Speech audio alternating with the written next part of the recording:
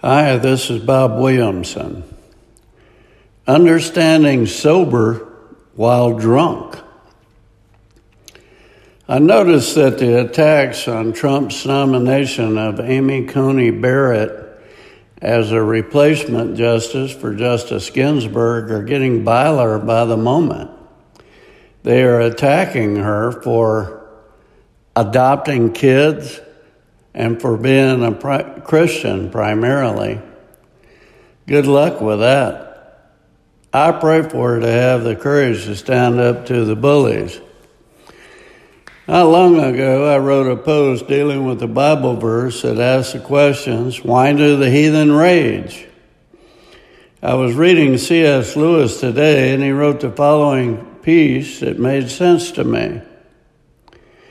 Quote, remember that, as I said, the right direction leads not only to peace, but to knowledge. When a man is getting better, he understands more and more clearly the evil that is still left in him. When a man is getting worse, he understands his own badness less and less. A moderately bad man knows he is not very good. A thoroughly bad man thinks he's all right. This is common sense, really. You understand sleep when you are awake, not while you are sleeping. You can see mistakes in math when your mind is working improperly. While you are making them, you cannot see them. You can understand the nature of drunkenness when you are sober, not when you're drunk. Good people know about both good and evil. Bad people do not know about either. I'm amazed at the level at which this man was filled with the Holy Spirit, especially when he wrote Mere Christianity, where this passage was found. This latest controversy is not about being an excellent judge. She is supremely qualified for that. Pun intended.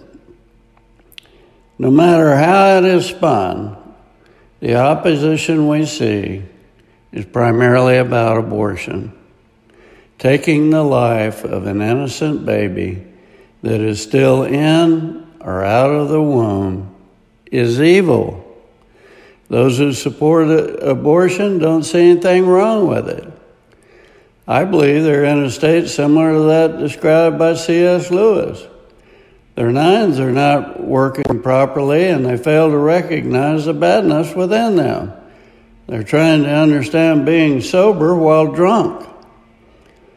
Our society has grown cold to the idea that there are serious consequences for sin. People have grown cold, indeed are numb to the idea. I've often wondered if all the children who have been slain through the centuries by various civilizations, such as those that worship Satan via false gods and idols that demanded a sacrifice of children, such as Moloch, Aztec and Mayan empires, genocidal maniacs, and today's unrepentant abortionists, sit under the throne of God, pleading with God to avenge them along with the martyrs. God cannot condone the slaughter of babies because he is good.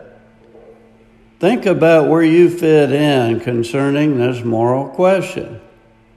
Good people know about both good and evil. Bad people do not know about either. Anyone who has read the Bible knows that Jesus wants our children protected from those who would do them harm. Matthew 18:5, and whoever welcomes a little child like this in my name welcomes me. But if anyone causes one of these little ones who believe in me to stumble, it would be better for him to have a large millstone hung around his neck and to be drowned in the depths of the sea. Woe to the world for the causes of sin. These stumbling blocks must come, but woe to the man through whom they come. This is Bob Williamson. Thanks for listening.